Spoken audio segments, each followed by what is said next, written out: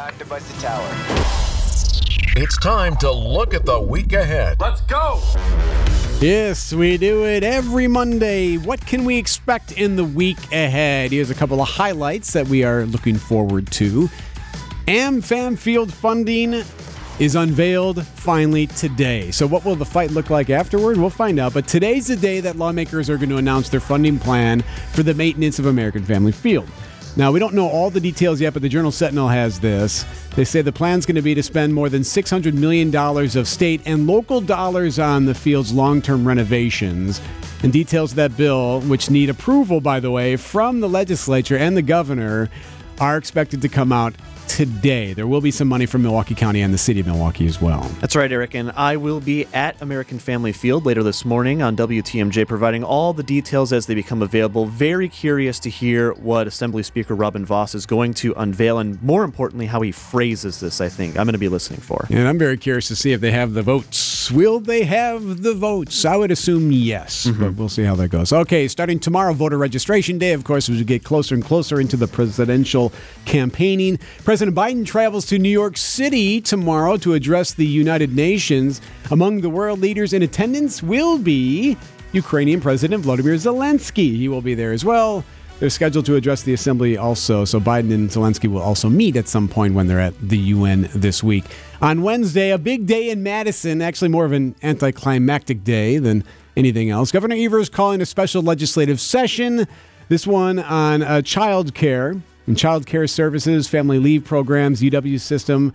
He's targeting the state's worker shortage problem. He wants the legislature to come in for a special session on that. What will likely happen is they'll gavel in, gavel out.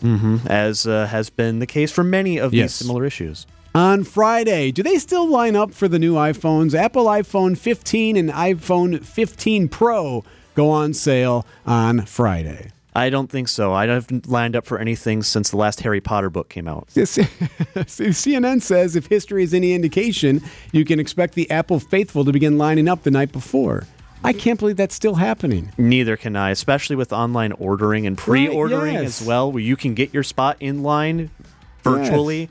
Why would you? And by the way, Apple also dropping a new operating system this week that might have some new bells and whistles in it. On Saturday and Sunday of this weekend, Doors Open Milwaukee will take place. This is always pretty cool.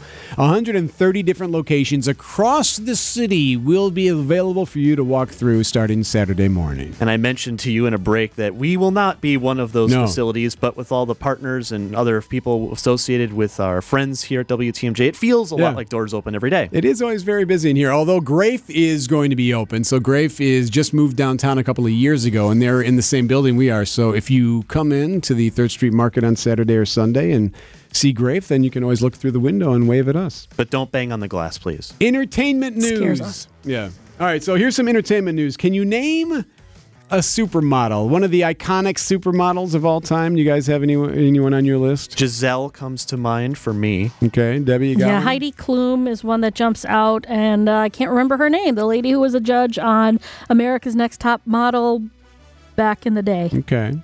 Well, 4 of the women who inspired the term supermodel getting some overdue recognition, a new docuseries that premieres Wednesday on Apple TV, plus the Supermodels. It'll feature models Naomi Campbell, Cindy Crawford, Linda Evangelista. Yes. Yeah, there you go. Yes. And Christy Turlington. Okay. Yep. So that's starting Wednesday. Janice Dickinson. That's her name. Oh, there you go. There you go. Don't forget RuPaul. And hitting the theaters on Friday, Sylvester Stallone slides back on the silver screen for Expendables 4.